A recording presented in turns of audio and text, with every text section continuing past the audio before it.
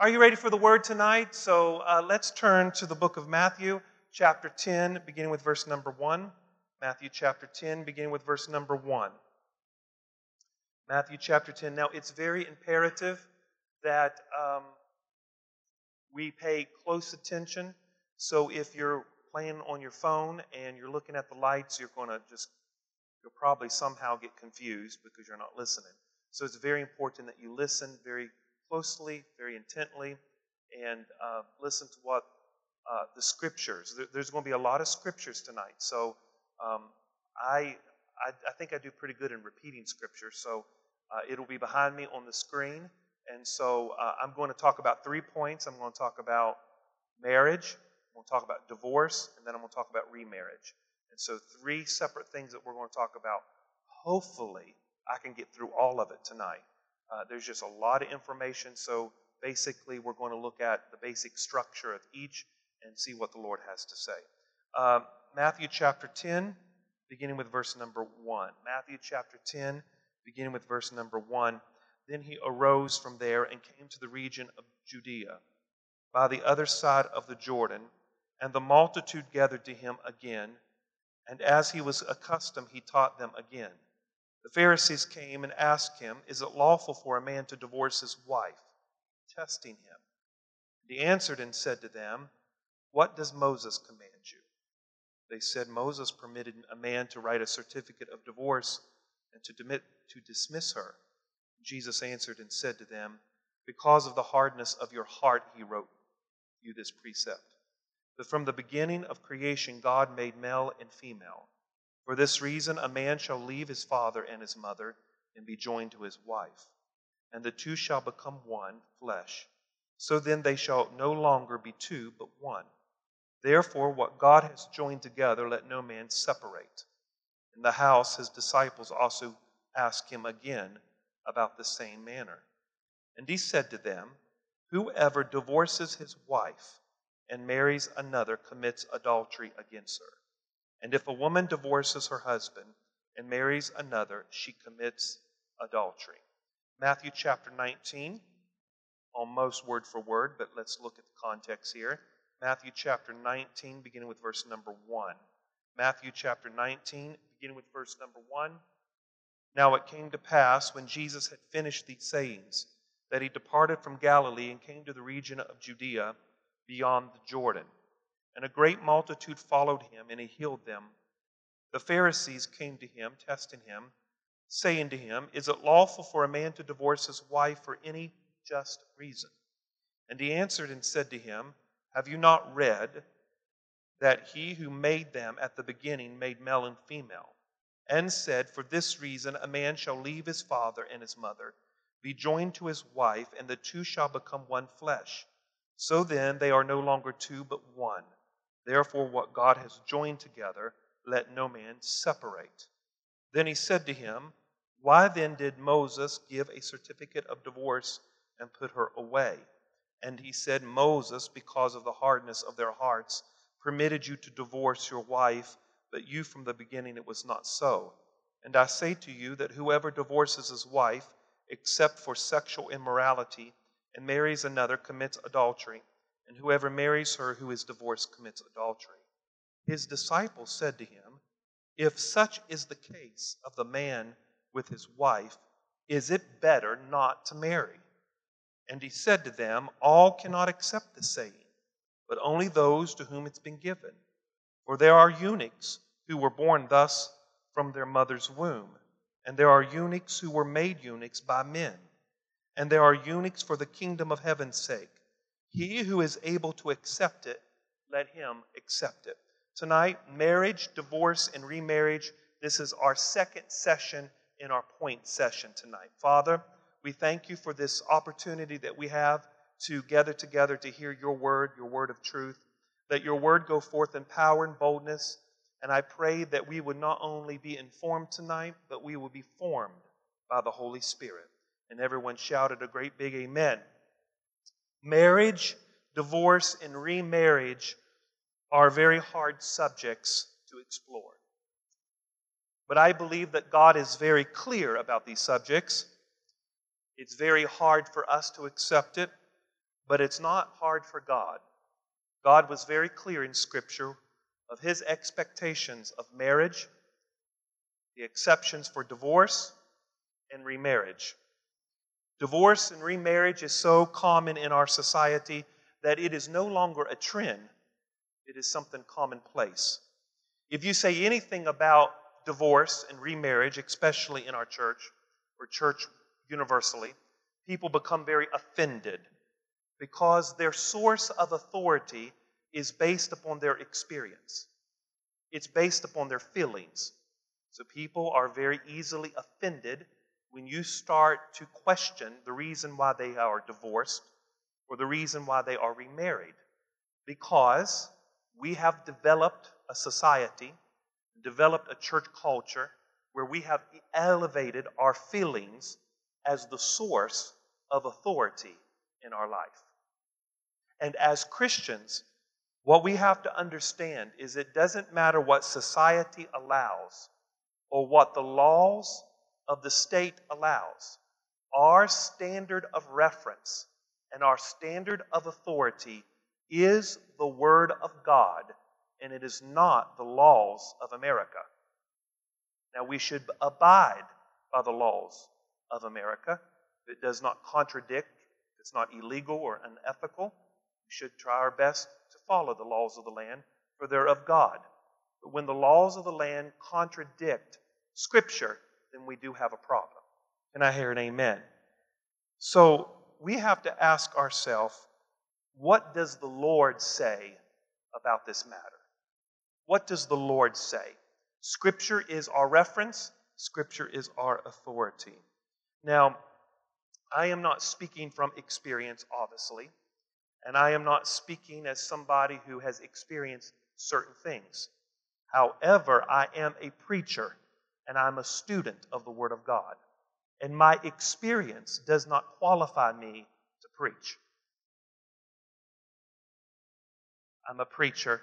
I study the Word of God. Whether I like it or whether you like it, the Word of God is true for the single and the married. Am I right? Now, it's good sometimes to hear from experience, but whether experience is involved or not, it does not elevate the Word or de-elevate the Word. The Word is the Word. I'm just the mouthpiece. Would you agree with that? The Scripture is clear that we are living in perilous times. The Bible says in 2 Timothy 4, verse 3, the Bible says, "For the time will come when people will not endure sound doctrine. They will give heed according to their own desires because they have itching ears, and they'll heap up for themselves teachers." He said the time is coming where people will give heed to things that make them feel good. Did you hear what the Scripture says? They won't adhere to sound teaching or sound doctrine. They'll give heed to teachers who itch their ears for pleasure. People are drawn to pleasure more than they're drawn to correction. And the Word of God is our source of correction. Why does the Word of God correct? It corrects to direct. Somebody say that with me. It corrects. Say it again. It corrects to direct. So people are naturally more comfortable with pleasure than they are when the Word of God corrects. But it is there to direct. Anything that I say tonight, it is covered with the grace of God. Because the grace of God, according to Scripture, has appeared to us all. And God's grace is upon us. His love is upon us. And I am thankful for His mercy and His grace in spite of the decisions that maybe we have made that was not God's perfect will. And if you are here tonight and you're thankful for the grace of God, in spite of the things we mess up, can I hear an amen? We're grateful. So everything I say tonight is overlaid with the grace of God. It is covered with the love of God. But at the same time, I want you to give heed to the truth of God. Can I hear an amen? So the very first thing I want to look at tonight is marriage. I want to look at marriage. As I study this is going to make me a better husband. Somebody say amen. God's basic rule for marriage is this: one man, one woman for life. That's God's basic rule for marriage. Say this with me. One man, one woman for life. That is God's basic rule for marriage. One man for one woman for life. Not one man with three women for life. Not one man and one man for life. One man plus one woman for life. Marriage is a covenant, and it's not necessarily a contract. Although there is a contract involved, it is a covenant relationship. You see, marriage is a serious covenant binding of two people. It's very serious. Before you say I do at the altar, you better make sure that you're in it for the long haul. It is not something that you should go in just because you want a wedding dress. I remember a few years ago I was counseling a girl, sweet girl, loving girl, beautiful girl. She came to my office and she didn't want to be married anymore. And I said, well, why don't you want to be married anymore? She says, well, I just don't, I just don't want to. Just, sleeping with my husband's disgusting. I just don't want to do it anymore. And I said, so her grandma was there with me, and I know that they was expecting me to be sympathetic, but I just looked at her and said, listen, God's counsel to you is to go home to your husband. She looked at me. But that's God's rule. Marriage is for life. Marriage is so serious. The Bible says, Matthew chapter 19, you don't have to turn there, it'll be behind me. Matthew chapter 19, the Bible says in verse number 10, his disciples said, if such is the case of the man with his wife, is it better not to marry? In other words, Jesus gave the stipulation for marriage, and what was the disciples' response? Maybe we shouldn't get married at all. The disciples were so perplexed about this marriage thing because Jesus said, listen, I know Moses told you this, and the only reason Moses told you that was because you all were stiff-necked and hard-hearted. But really, marriage is for life, and the only reason you can get divorced is because of adultery. And the disciples were so perplexed, they were like, well, maybe we shouldn't get married at all. Maybe we should just become single. And Jesus goes on and gives that discourse. That some are eunuchs for the sake of the kingdom of God. Some are chosen to be eunuchs. Some make themselves eunuchs. He says, if you can bear it, bear it. It means if you can be single, then do it. But not everybody can do that, Jesus said. He said, so the disciples were so perplexed by it because Jesus' rule about marriage was so strict.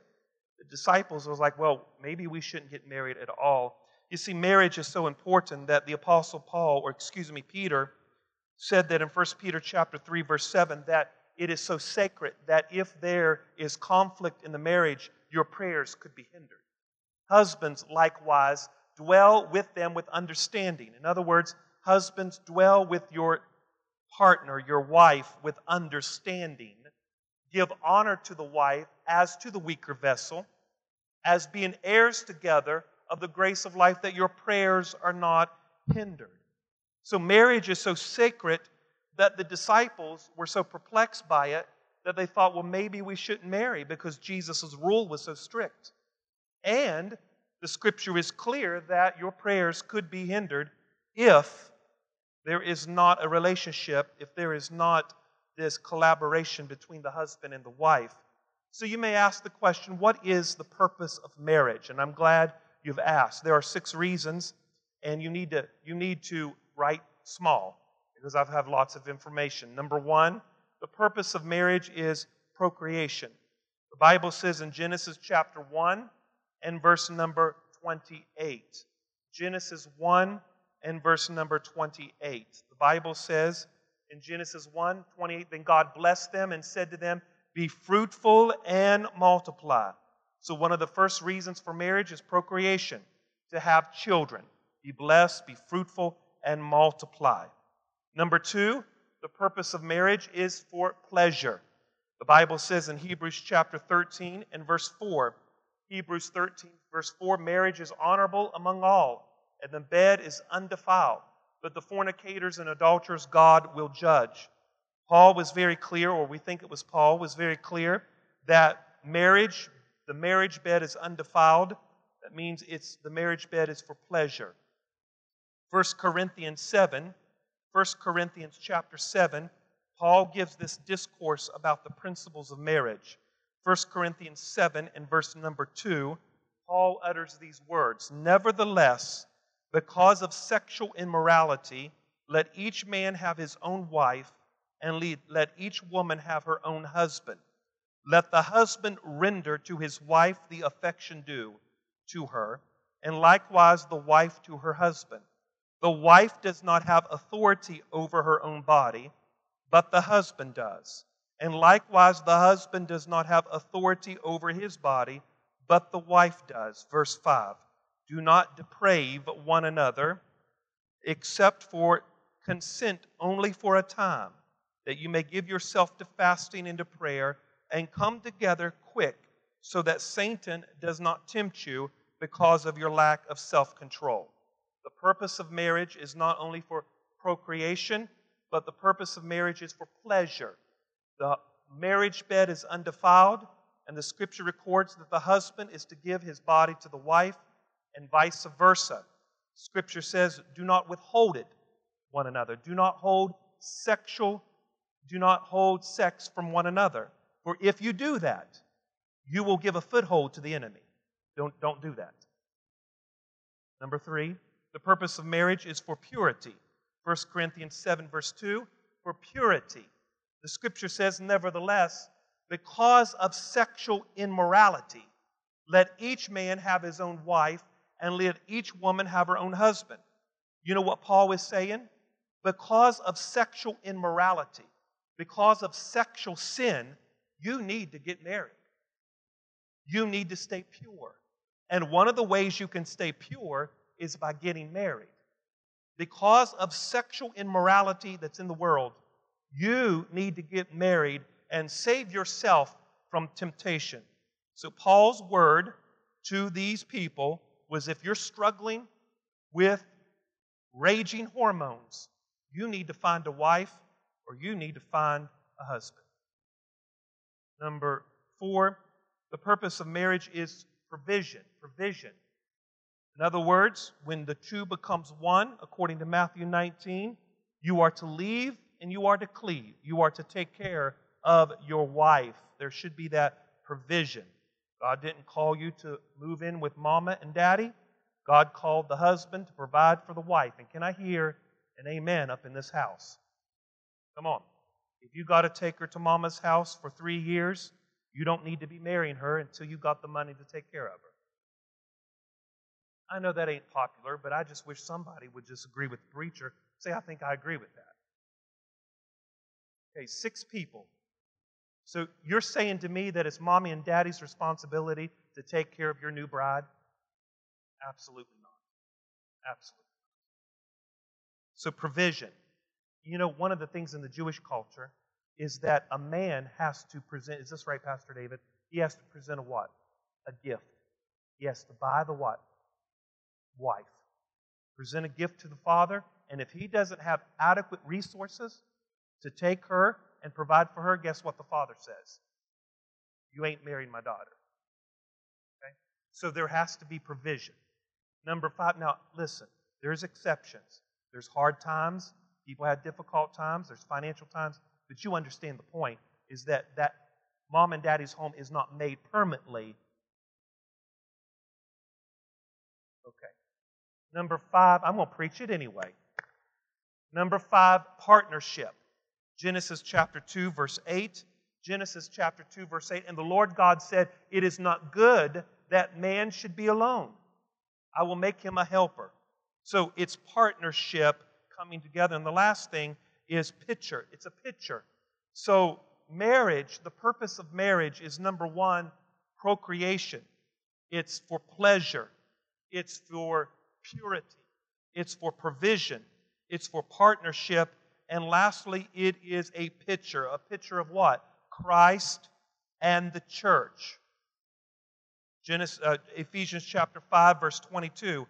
So all you married folks, you got to ask yourself, is my marriage a picture of Christ and the church?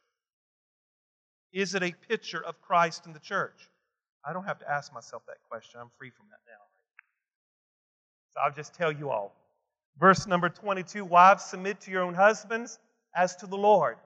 Verse number 23, for the husband is the head of the wife, and Christ is the head of the church and the Savior of the body. And you'll see the parallel. Therefore, just as the church is subject to Christ, let the wives be to their own husbands in everything. So you get the point. He's paralleling the church and the marriage. You get that point, that he's going back and forth. And so the purpose of marriage is procreation, it's pleasure, it's purity, it's provision, and it's partnership, and it's a picture of Christ and the church.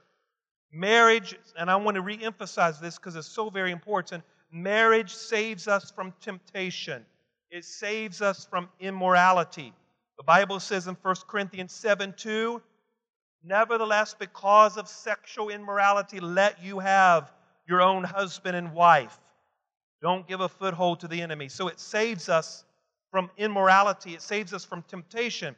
The Bible also says, Paul says, I don't want you to burn with lust. 1 Corinthians chapter 7, verse 9, if you're burning with lust, he says, if you cannot exercise self-control, then get married. For it is better to marry than it is to burn with passion. So marriage is good, honorable unto the Lord. The Bible says now, I want to just go quickly through this because I think it's important.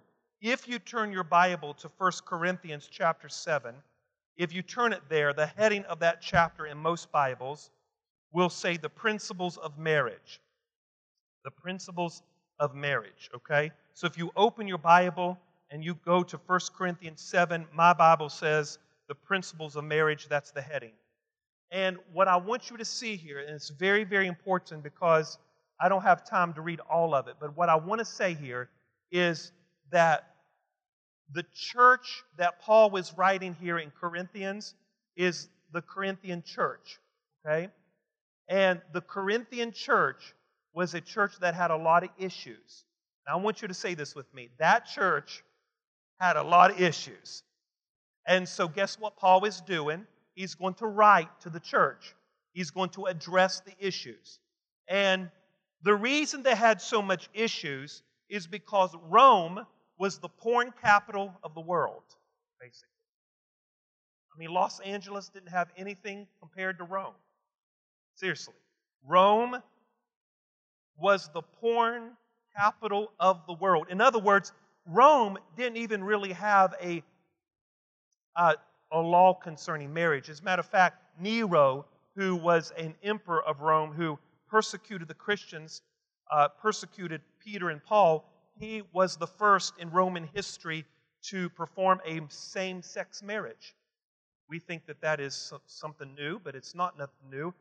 Nero also married his partner. He was also the one that burnt down the city of Rome and blamed it on the Christians. So Rome was the porn capital of the world. Homosexuality, bathhouses, polygamy, you name it, it was all legalized. Molestation of children. As a matter of fact, Rome had an unwritten law that a grown man should introduce a young man at the age of 13 to manhood by penetrating him. That is the culture that Corinth was in. This church was in, and they had questions about sex and marriage and divorce because the culture was so filthy and nasty. They didn't know what to believe. They didn't know what to do. And almost the church had the attitude, don't have any sex. And I can understand that because they were around sex all the time. And the church was like, just don't do it at all. And that's what happens in our culture. When we see something good that's polluted, we take the extreme. And being the extreme of something is not the best thing. This church wanted to take the extreme to the approach. Let's just forbid sexual activity. Oh, well, that's ridiculous. You can't do that. That's not God's plan. And they didn't have a balanced approach. And so they somehow wrote to the Apostle Paul. Now, how do I know that? Well, look at 1 Corinthians 7, verse 1. Look behind me. Look what Paul says here. He says in verse number 1, 1 Corinthians 7, verse 1, now concerning the things of which you wrote me. So obviously, this church was writing him or inquiring in him of some questions. Paul was like, I'm writing to you. I'm going to answer your questions.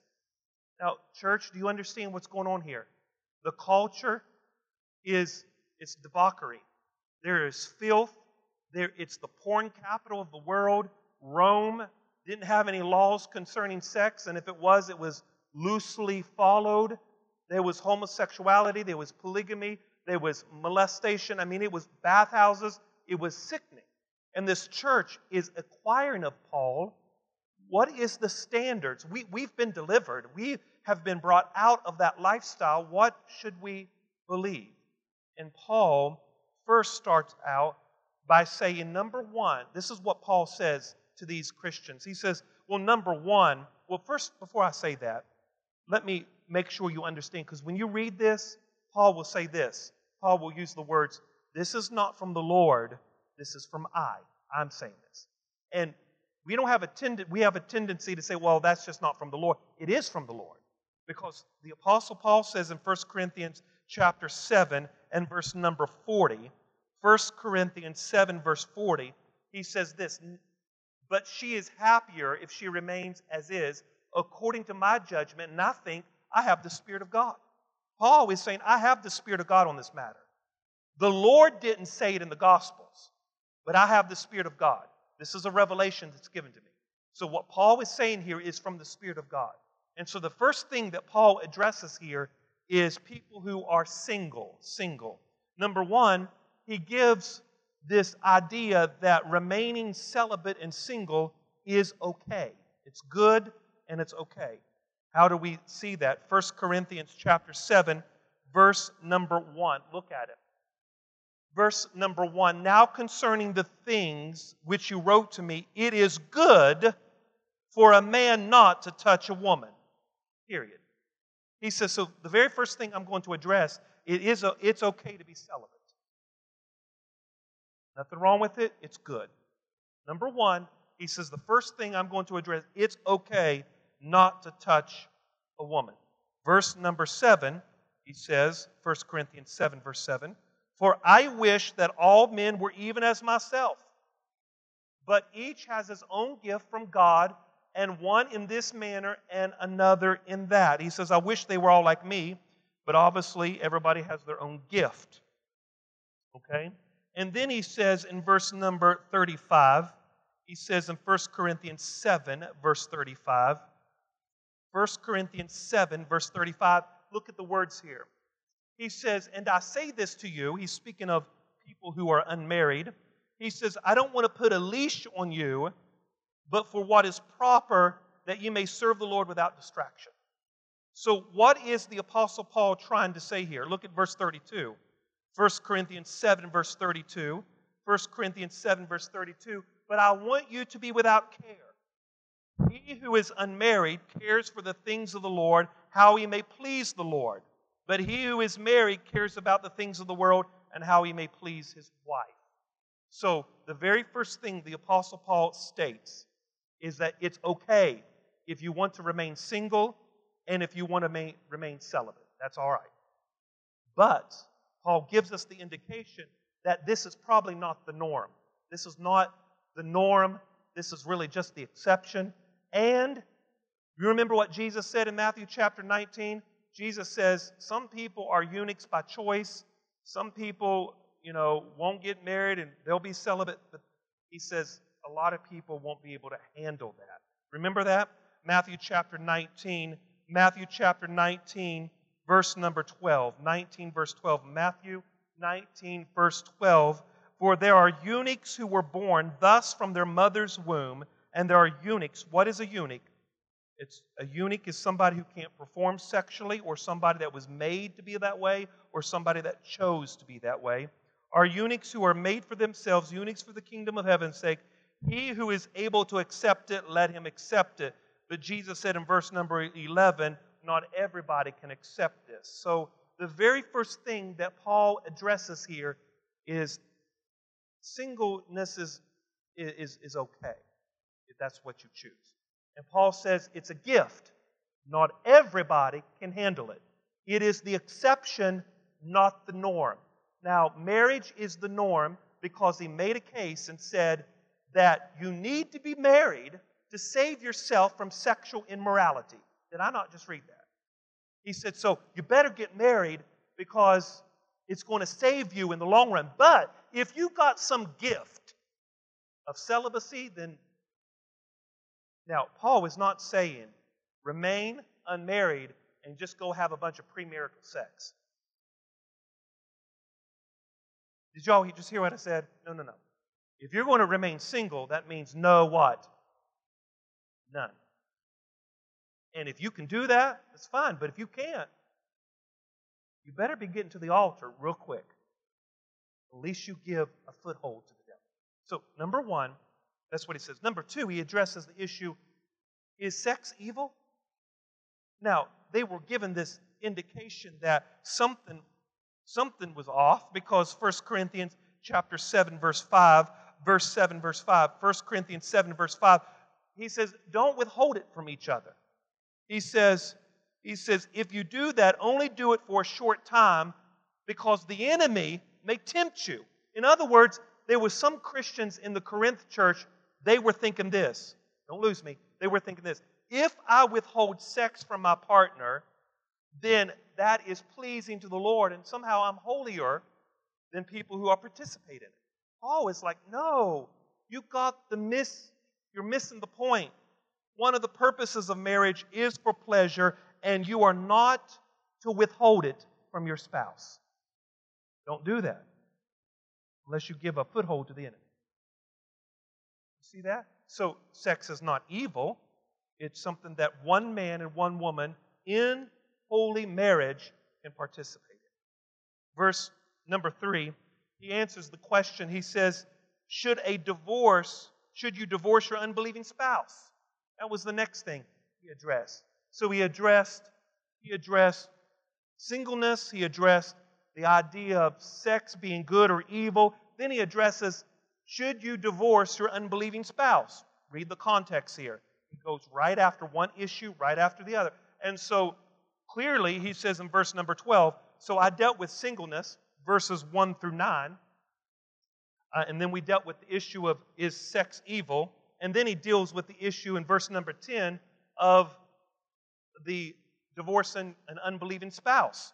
Verse number 12, this is what he says about this question. Verse number 12, 1 Corinthians 7, verse 12, but to the rest I, not the Lord, say, if any brother has a wife who does not believe and she is willing to live with him, let him not divorce her. And a woman who has a husband who does not believe, if she is willing to live with her, let her not divorce him. For the unbelieving husband is sanctified by the wife, and the unbelieving wife is sanctified by the husband. Otherwise, your children will be unclean, but now they are holy. Verse 15, but if the unbeliever departs, let him depart.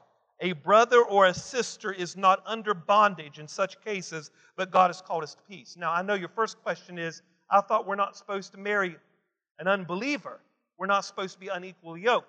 But remember the context.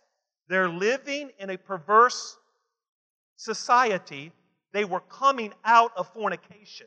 They were coming out of homosexuality, and some of them were saved, and some of their spouses didn't come to the truth yet.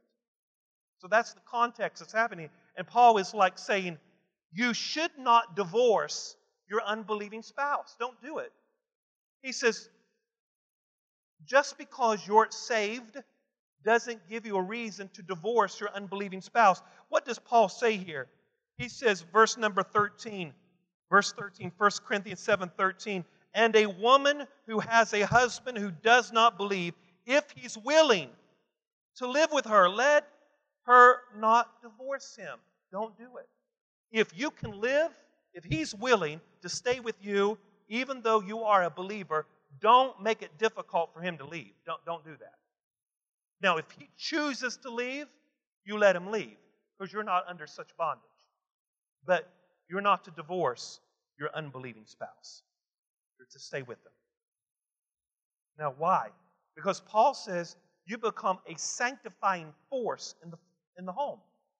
In other words, it's probably better for him or her to live with somebody saved than to live with someone that's not saved. You can become an instrument. Now, hold on. He doesn't say that you're going to save them. Now, Paul said some of you have the idea that I just need to hold on to that unbelieving spouse. Even though he wants to leave, I'm not going to let him leave because he might get saved. And Paul says, don't have that attitude. Verse number 16, 1 Corinthians 7:16. Look what Paul says here. For how do you know, O wife, whether you will save your husband? Or how do you know, O husband, whether you'll save your wife? He says, do not hold on to the unbelieving spouse. If they want to go, you let them go. Because you holding on to them is not going to save them. If they want to leave, let them leave. See what Paul is saying here? So he addresses these issues. He goes on and there's another issue. He says, well, conversion, people who are virgins, can they get married? People who are unmarried? Of course. And that's a very simple question. But why were they asking this question? Because they were viewing sex as evil, really. Staying away from it. The culture is perverse. Don't, And he's like, you're looking at it wrong. 1 Corinthians 7, verse 27. 1 Corinthians chapter 7 and verse number 27. Look at it. Are you bound to a wife? Do not seek to be loosed. Are you loosed from a wife? Do not seek a wife. Verse 28. But even if you do marry, you have not sinned. Virgin marries, she is not sinned. Nevertheless, such will have trouble in the flesh, but I would spare you. So he says it's okay to get married. You're not sinning by getting married. Go ahead and get married. Because some people in the church was teaching it's sinful. Stay away from it. Paul's like, that's ludicrous. Just get married. The next question he asks is this. Should fathers allow their daughters to marry? Now that's interesting, but that was a question in this. Now how many fathers in the building thought that? I don't know if I'm going to let you marry so-and-so. But this was a question in the Corinthian church.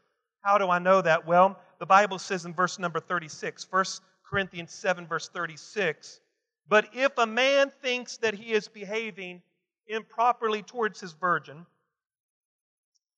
and if she is past the flower of youth, and thus it must be, let him do what he wishes. He does not sin, let them marry. Verse number 37. Nevertheless, he who stands steadfast in his heart, having not necessity, but has power over his own will, and so determined in his heart that he would keep his virgin, does well. So then he does give her in marriage, does well. But he who does not give in marriage does better. In other words, he's like, fathers, if you have daughters, okay, a virgin here is translated daughter. Okay, so master is translated father in this context. It says fathers and daughters. Fathers were overprotective of their daughters, and they're thinking, maybe I shouldn't allow them to get married. And Paul is saying, let them get married if they want to get married. Now, if they stay single, that's fine, but let them get married if they want to get married. And the last thing he deals with is, what about widows? Can they get married? Well, yes, of course. Verse number 39, 1 Corinthians 7, verse 39, a wife is bound by law as long as her husband lives. Okay? But if her husband dies, she is at liberty to marry to whom she wishes. Now get this, only in the Lord. So he says now, if you're going to get remarried, widows, you got to marry a Christian. Don't be married an unbeliever. You know better now. Don't be married an unbeliever, only in the Lord. So what are you saying, Pastor Josh? Paul, right into these Christians, simply saying, listen, marriage is wonderful. Marriage is God ordained. Marriage is something to be participated in by all. It is the norm. That's the normal way of living. There are some who has a gift of singleness. They're neither greater or higher than those who are married. It's just They have that gift. And he says widows need to get married. Young women need to get married. Marriage is good. That's his whole stance in 1 Corinthians 7. It's good, as long as it's in marriage. Now, if you got some sort of gift, which is the exception, it's not the norm, then be it unto you. But Jesus said it's very hard to follow that. And everyone said amen.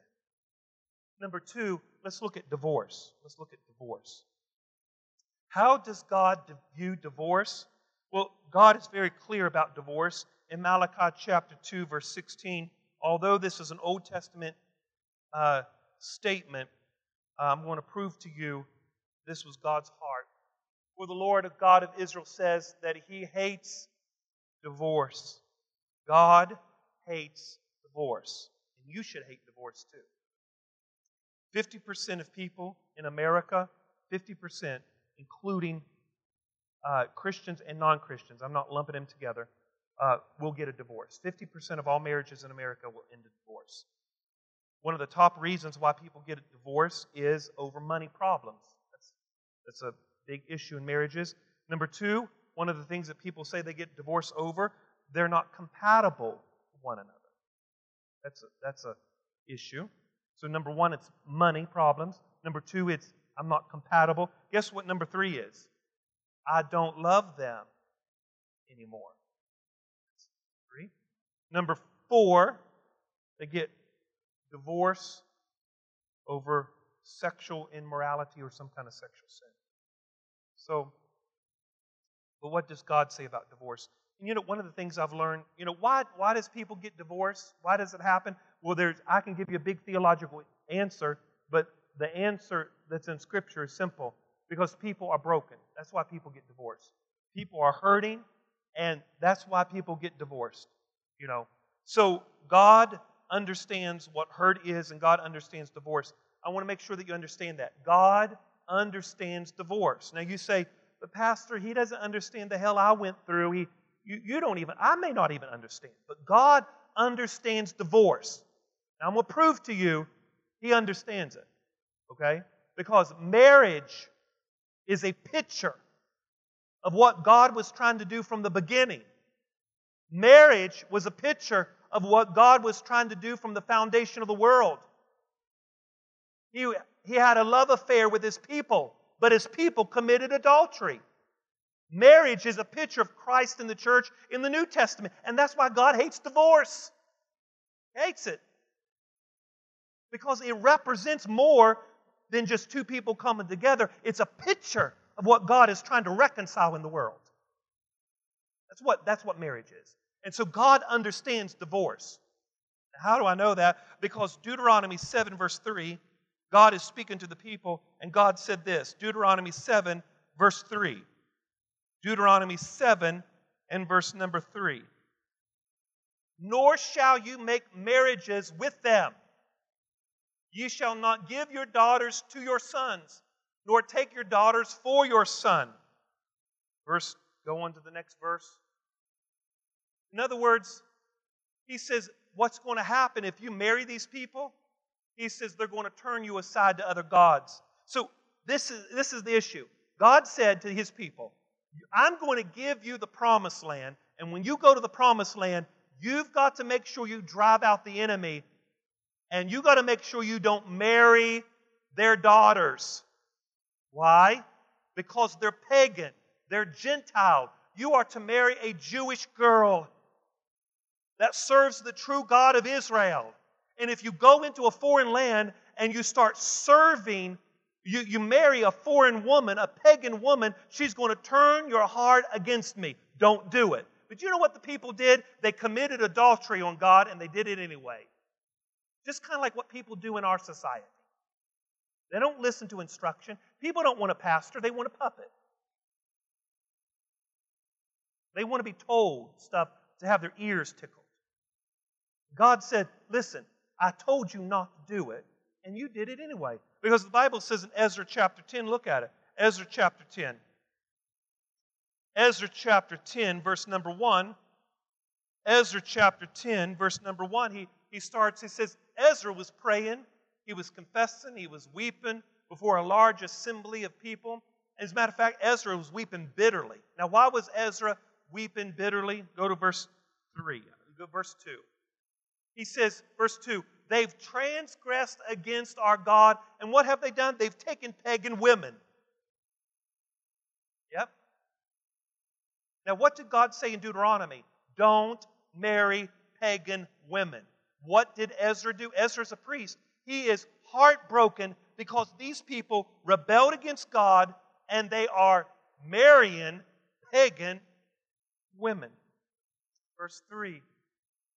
Verse 3. Now therefore, this is what Ezra is saying, let us make a covenant with God to put away these wives. Now, you know what Ezra is saying? I want you to divorce them. I want you to get rid of these pagan women. I want you to cleanse the land of these pagan. Get rid of them. Because they're turning your heart against God. Now that surely wouldn't go well in our society, would it? But this is what God's saying to these people. You need to get rid of these Jezebels. Get rid of them. Because they're no good for you. I told you not to marry them in the beginning. What was Samson's problem? He laid in the lap of Delilah. He laid in the lap of a woman he shouldn't have been fooling with. He wouldn't. What did he tell his parents? Oh, give her to me. She pleases me. Give her to me. He got in big trouble. She says, oh, Samson. As she rubbed her fingers through his hair, tell me what is the strength of your power. You ought to be careful who you share your secrets with. He opened his heart up and shared the secret that it was in his hair. So, Jeremiah, get this, Jeremiah 3:8, this is what God says. In Jeremiah chapter 3, verse 8, God says, I told you not to marry these women. You went and married these women. And now God says, in Jeremiah 3:8, then I saw for all the causes for which the backsliding Israel had committed adultery, and I had put her away and given her a certificate of divorce. I've divorced you. Now, hold on here. Why is God divorcing Israel? He's divorcing Israel because she had committed adultery on him. Now, was he long-suffering? Yes. Was he patient with her? Yes. Did he give her time and time again? Yes. But God says, I can't deal with you. You're whoring around every weekend, basically. You cry and you bawl, and then you come out, and you go back out in the streets, and you whore around, and you sleep with your foreign gods, and you expect me to stretch out my mighty hand and provide for you. He says, I'm divorcing you. And guess what? When he divorced her, the Babylonians came in and destroyed everything they had. God says, take my hands off. I'm not married to you any longer. You can have your foreign gods. So Babylonians came in and destroyed their land. Now, isn't it interesting that Hosea, who is a prophet, writes his book, and he says God is married to the backslider, and he gives a picture of Hosea and Gomer. Am I right? How God is married to the backslider. So even in their backslidden state, when God divorced Israel, God's love was still for Israel. He still loved Israel. And so why did I bring that up about divorce? Is because the only exception in God's eyes for divorce is adultery.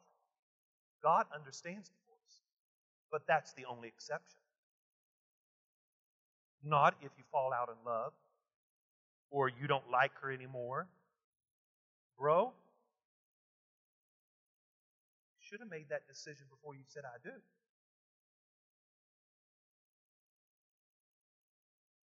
Exodus chapter 20, verse 14. God is serious about those who commit adultery. Exodus chapter 20 and verse number 14. Y'all are really quiet tonight. It's making me nervous. But can you all just wave your hand and say, I'm with you, preacher? Okay, all right. Is this all right? Is this all right? So, Exodus chapter 20, verse 14. You shall not commit. There you go. Very clean and crisp. Leviticus chapter 20, verse 10. The man who commits adultery with another man's wife, he who commits adultery with his neighbor's wife, the adulterer and the adulteress shall surely be put to death. So God says just kill him. That'll just purge the place. Just get rid of him. Leviticus chapter 19, verse 20.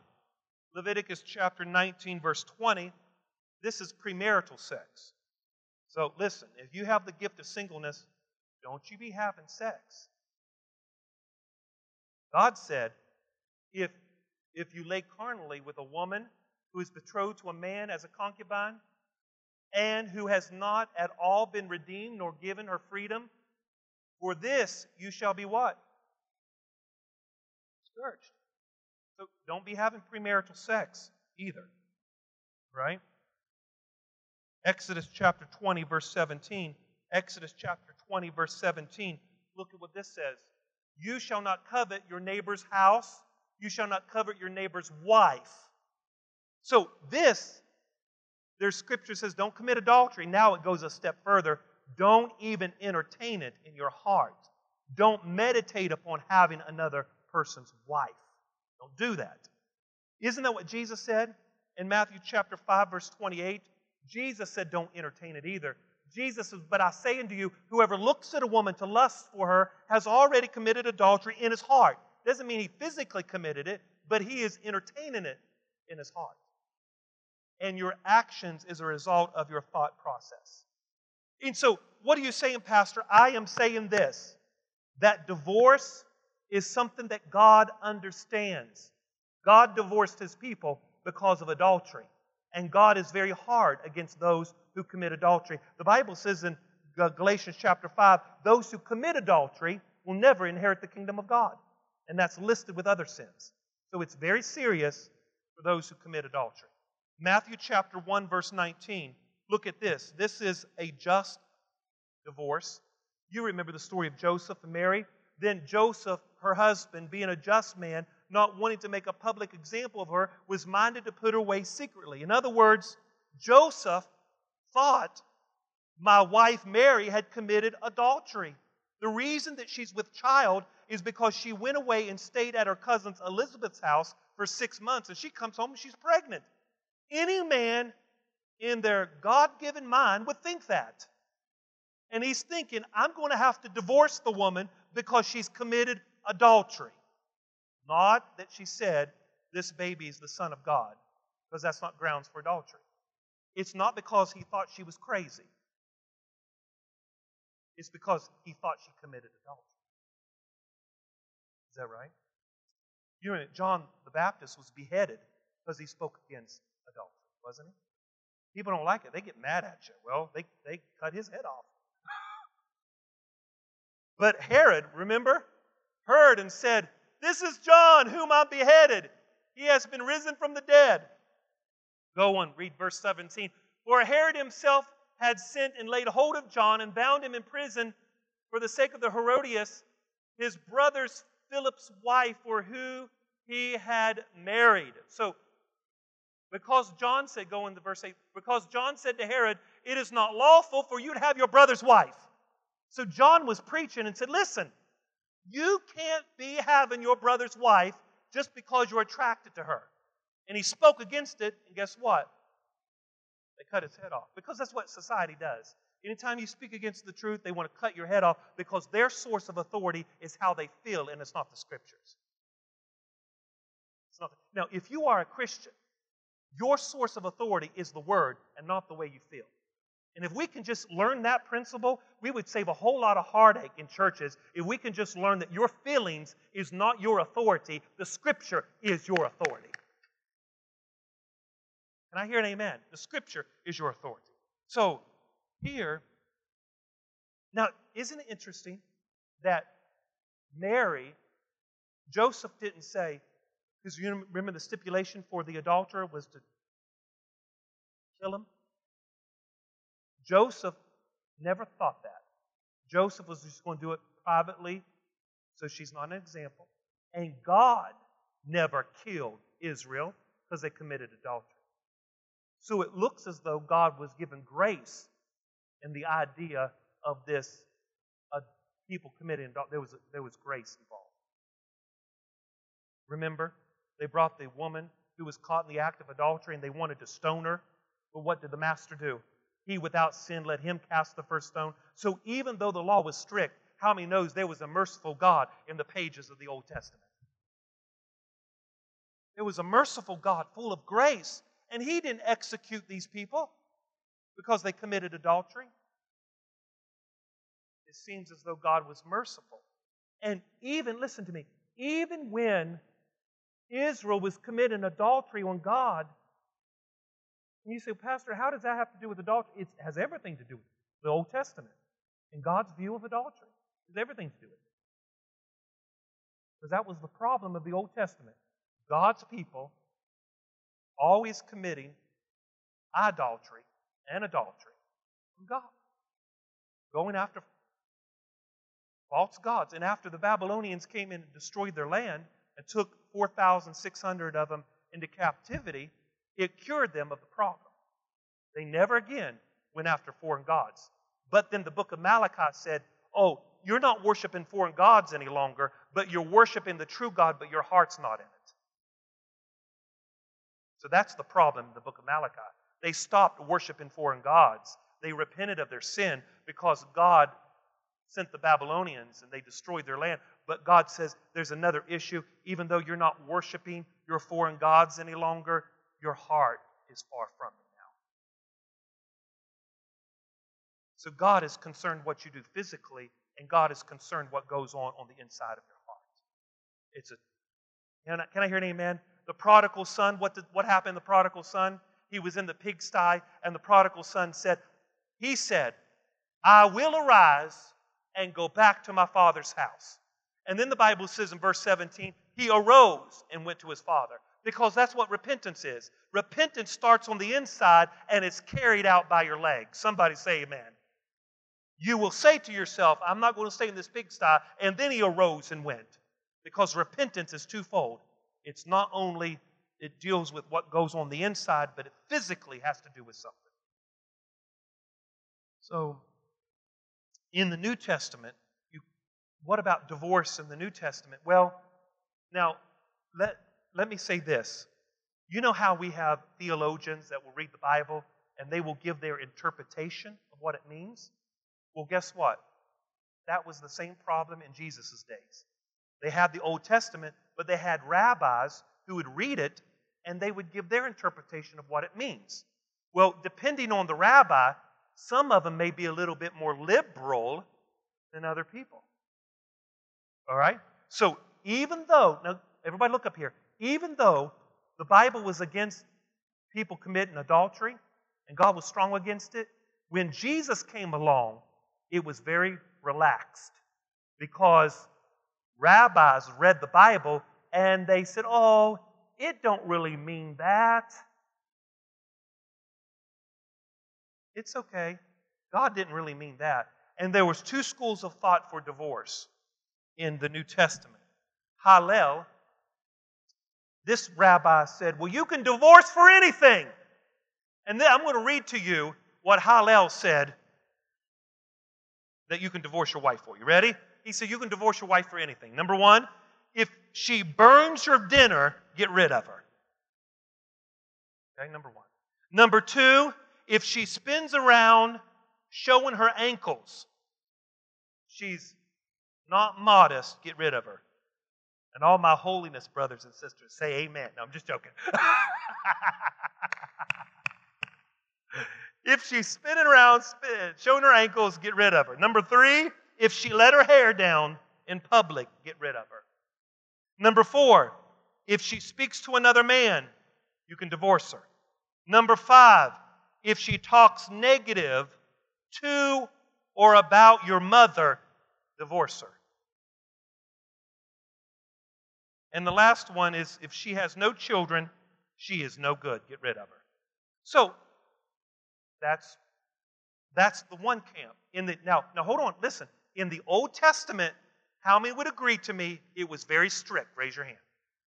Then when Jesus comes along, the rabbis who read the Old Testament said, oh, it really doesn't mean that way. I think God was meaning something else. It kind of reminds me of the 21st century church. We have liberal 6-foot icicles behind the pulpit saying, oh, God didn't really mean that. God really meant this.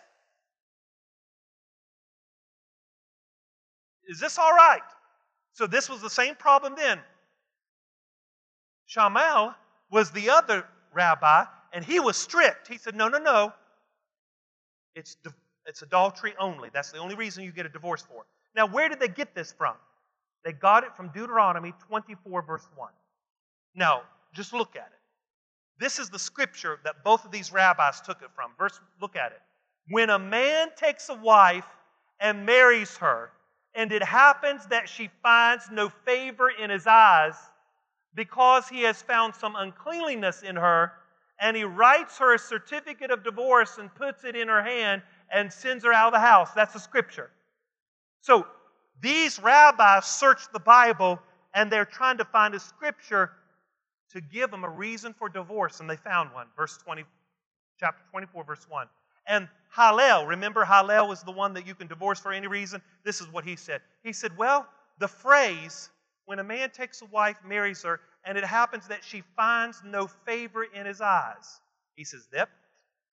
A man can divorce. Hillel said, a man can divorce his wife if she finds no favor in his eyes.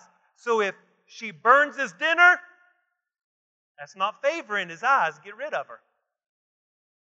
If she's showing her ankles, that's not showing favor in his eyes. Get rid of her. If he talks bad about my mama, you know that don't have favor with me, so I'm getting rid of her. So that was the thing. And Shammai comes along and he says, no. He says to Hillel, because there are two different rabbis, he said, well, you have misinterpreted the scripture. Let's go back to the scripture. He says divorce is only for adultery only. Deuteronomy 24, verse 1. Okay, when a man takes a wife, marries her, and it happens that she finds no favor in his eyes, so that's what he says, because he has found some uncleanliness in her. What Hillel did not focus on was the uncleanliness is the Hebrew word which means illicit sexual adultery acts.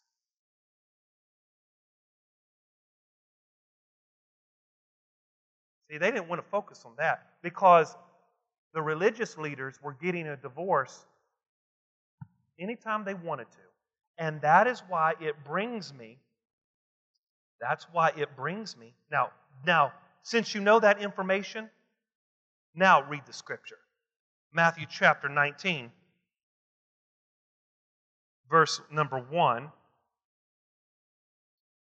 And it came to pass when Jesus finished these sayings that he departed from Galilee, came to the region of Judea beyond the Jordan. Great multitude followed him. He healed them. The Pharisees came to him. Now, they didn't want information. They're just testing him. Is it lawful for a man to divorce his wife for just any reason? What rabbi were they listening to? That's right. Because they're coming to test Jesus to see. Because the Jewish leaders are thinking, we know what the rabbis have said to us. We know the teachers of the law. They've interpreted that we can get divorced for any reason. And so, Jesus, are you going to come and give us another reason why we can, or are you going to upset the apple cart, so to speak? And so, verse number 4. And he answered and said, now get this. What did Jesus say? And he answered and said to them, have you not read that he made them at the beginning? Now hold on. You know what Jesus is doing? Jesus is actually saying, I don't really care what Hillel said, and I don't really care how he interpreted the Bible. I'm bypassing him, and I'm going all the way back to the book of Genesis. I'm going back to the source. I'm going back to the source. I don't care how they interpreted it. Let me just tell you something. The Bible is infallible, but your interpretation of it is not infallible. So before we criticize the church down the street and think we got it all, you better make sure you understand that the Bible is infallible, but you don't have a perfect understanding of everything. So he answered and said to them, have you not read that He made them at the beginning. He says, I don't care what these rabbis interpret Scripture. What happened in the beginning? I'm going to the source. And that if you want answers, you got to go to the source. He says, have you not read? You not read the Bible, is what Jesus is saying. Have you not read the Old Testament? Now, why does God hate divorce? Well, He tells us why He hates it. Have you not read that at the beginning God made male and female? Verse 5. He says, for this reason a man shall leave his father and mother, be joined. The Hebrew word join, look at this. The Hebrew word for join is glued. For they shall be glued together. And the two shall become one. Verse number 6. So then that they are no longer two, but they're one. Therefore, what God has joined together, let no man put asunder. Why does God hate divorce? Number one, because He made men and women for each other. They're supposed to be together. You're supposed to be in a relationship. And you're supposed to be together. He made them as a unit, number one, as a unit. Number two, there is oneness. Verse number 8. He says that you shall leave and cleave and you become one. There is oneness. Do you know that you can't divide one? One is an indivisible number. You can't divide it. The child is the product of the one. So you cannot. I was reading Timothy Keller. I was actually listening to a sermon on marriage about Timothy Keller, and he was talking about, this is a while ago, powerful.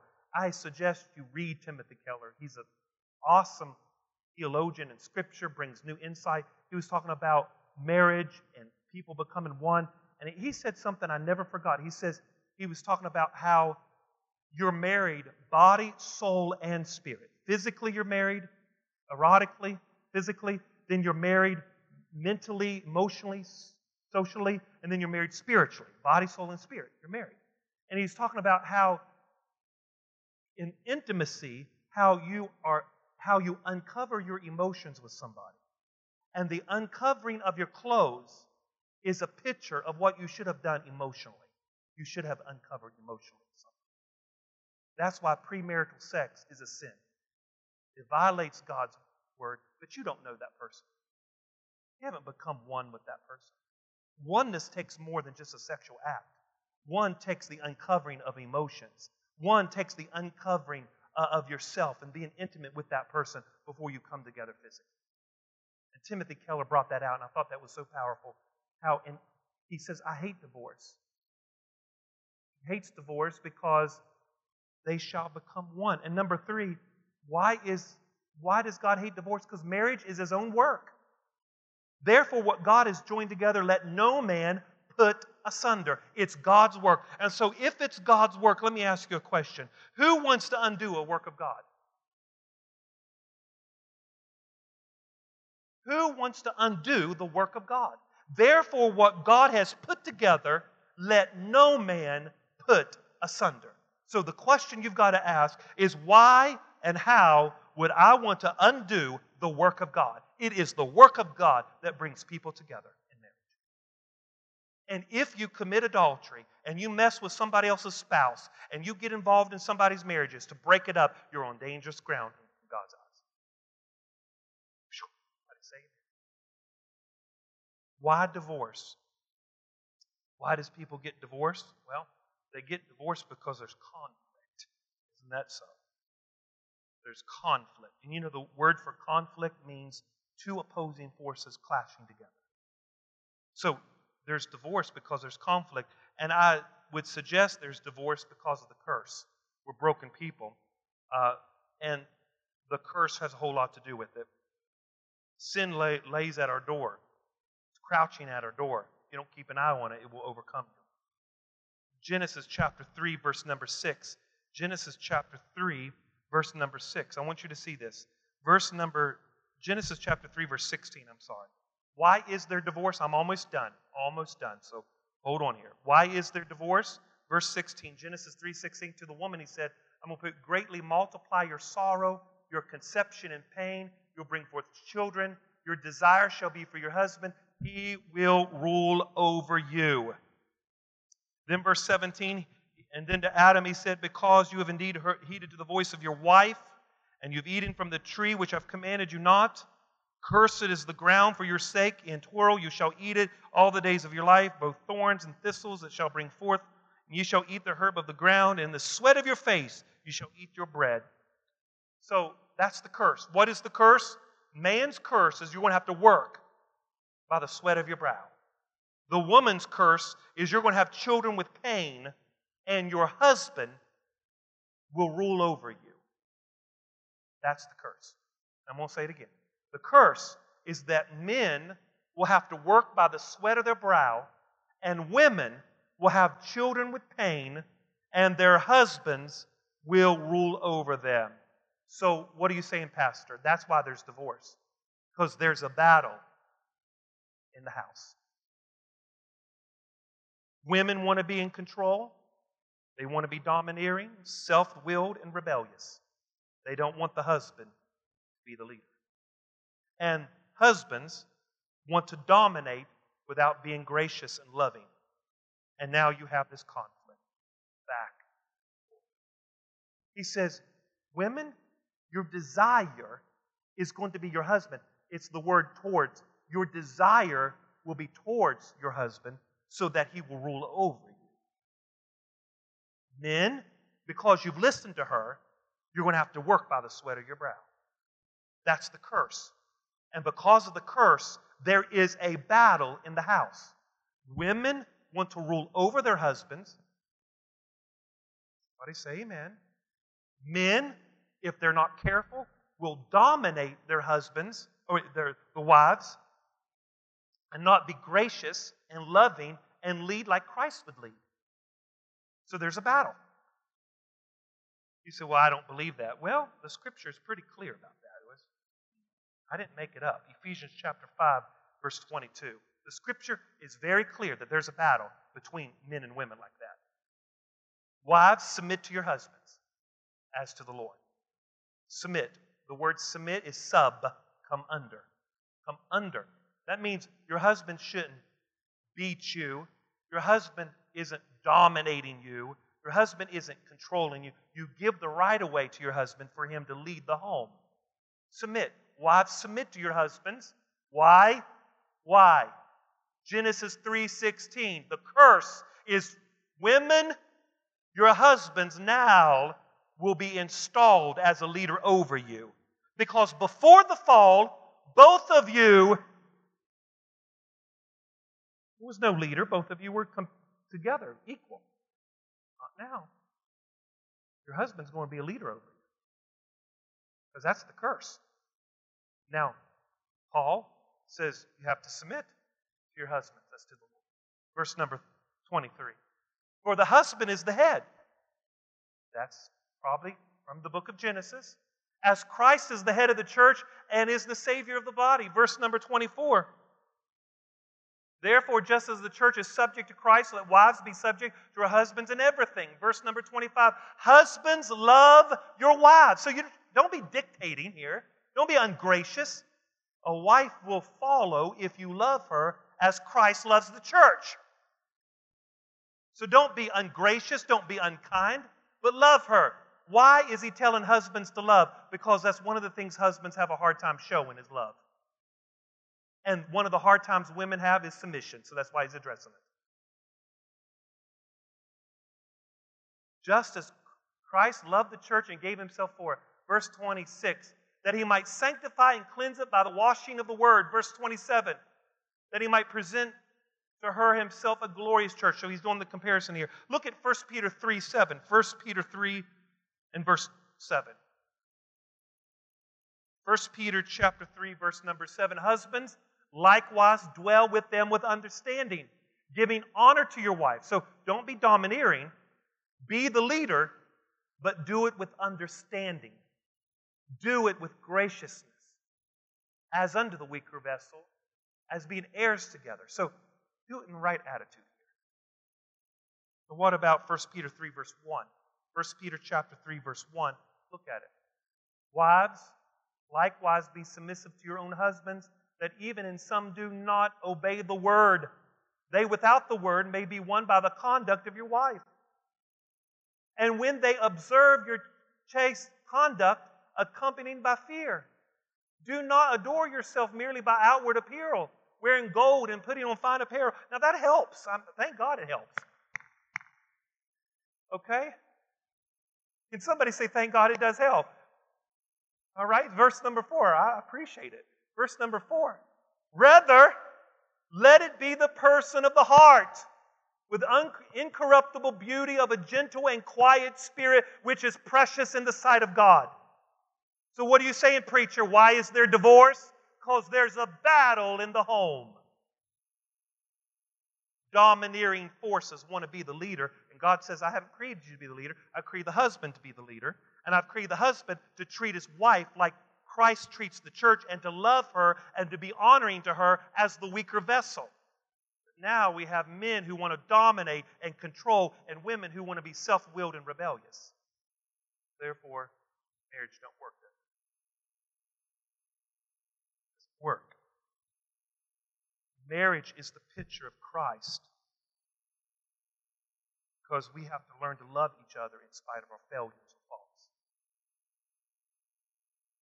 So, in closing, what is the exception for divorce? There's really only two. Number one, fornication. Jesus says in Matthew 19, Jesus is clear that there's one. Jesus is clear. He says, I say to you, whoever divorces his wife, except for sexual immorality. The Greek word is porneia, which is the word we get porn, or pornography. It does not mean you thought it. It meant you actually did it. So you can divorce if somebody participated in the sexual act of sexual intercourse with someone besides your spouse. Porneia. Sexual fornication. So if you want a divorce, you have to ask yourself, is it because of fornication? If it's not, you can't get divorced. It's hard. That's why the disciples said, is it better that we just stay single? Jesus was kind of hard about it. Now, the Pauline privilege is found in 1 Corinthians chapter 7. 1 Corinthians chapter 7, he states that if the unbeliever spouse departs, let him depart. 1 Corinthians 7, verse 15. The other exception is called the Pauline privilege, and that simply states that if the unbeliever departs, if he or she departs and they leave, you're not under such bondage, let them leave. If the unbeliever wants to leave, let them leave. If they desert you and leave, you're free to be married. Now, let me say this.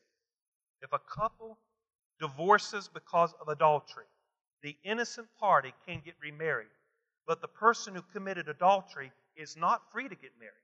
As a matter of fact, if he or she remarries, the person they remarry is going to commit adultery with them. Only the innocent party is allowed to remarry. And what about remarriage? This is just very quick. Remarriage, well, there's 3 reasons for remarriage. Number 1, you can remarry if your spouse dies. If you're a widower. Is that right? 1 Corinthians 7, verse 8, he says to the widows, get remarried. And now, if you can stay single, stay single, but remarry. So if death do you part, you're free to get married. If death has taken your spouse, you're free under God's eyes to remarry. Number 2, you are free to get remarried because of adultery. The innocent party is free. Jesus was clear about that. You cannot get divorced, as Hillel would say, for any reason. You can't do that. You cannot do that. And then you can get divorced for the Pauline privilege, and that's 1 Corinthians 7:15, if the unbeliever spouse wants to leave. Some people think, well, what do you do if the husband just abuses you to the point and beats you, brutalizes you to the point where you can't live with him?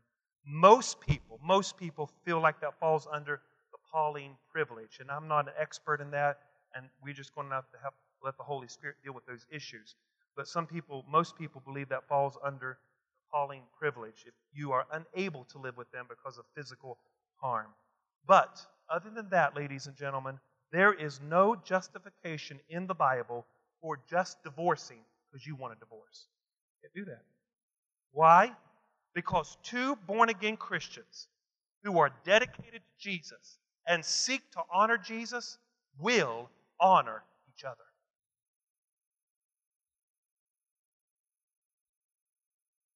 Will seek to honor. Now, is it hard work? Yes. Nobody said it was going to be easy. Even the disciples were distraught. Like, this was hard. So, Pastor, what do we do in cases where it's not specified in Scripture, such as abuse, molestation, or that's adultery, that falls under sexual immorality, fornication? There are some gray areas that I'm not an expert to preach about. I don't even know all the gray areas, obviously. But my point to you is this, is that marriage and divorce and remarriage is serious topics and serious things that God takes to heart, and we shouldn't play around with it. You hear me? We should never play around with it.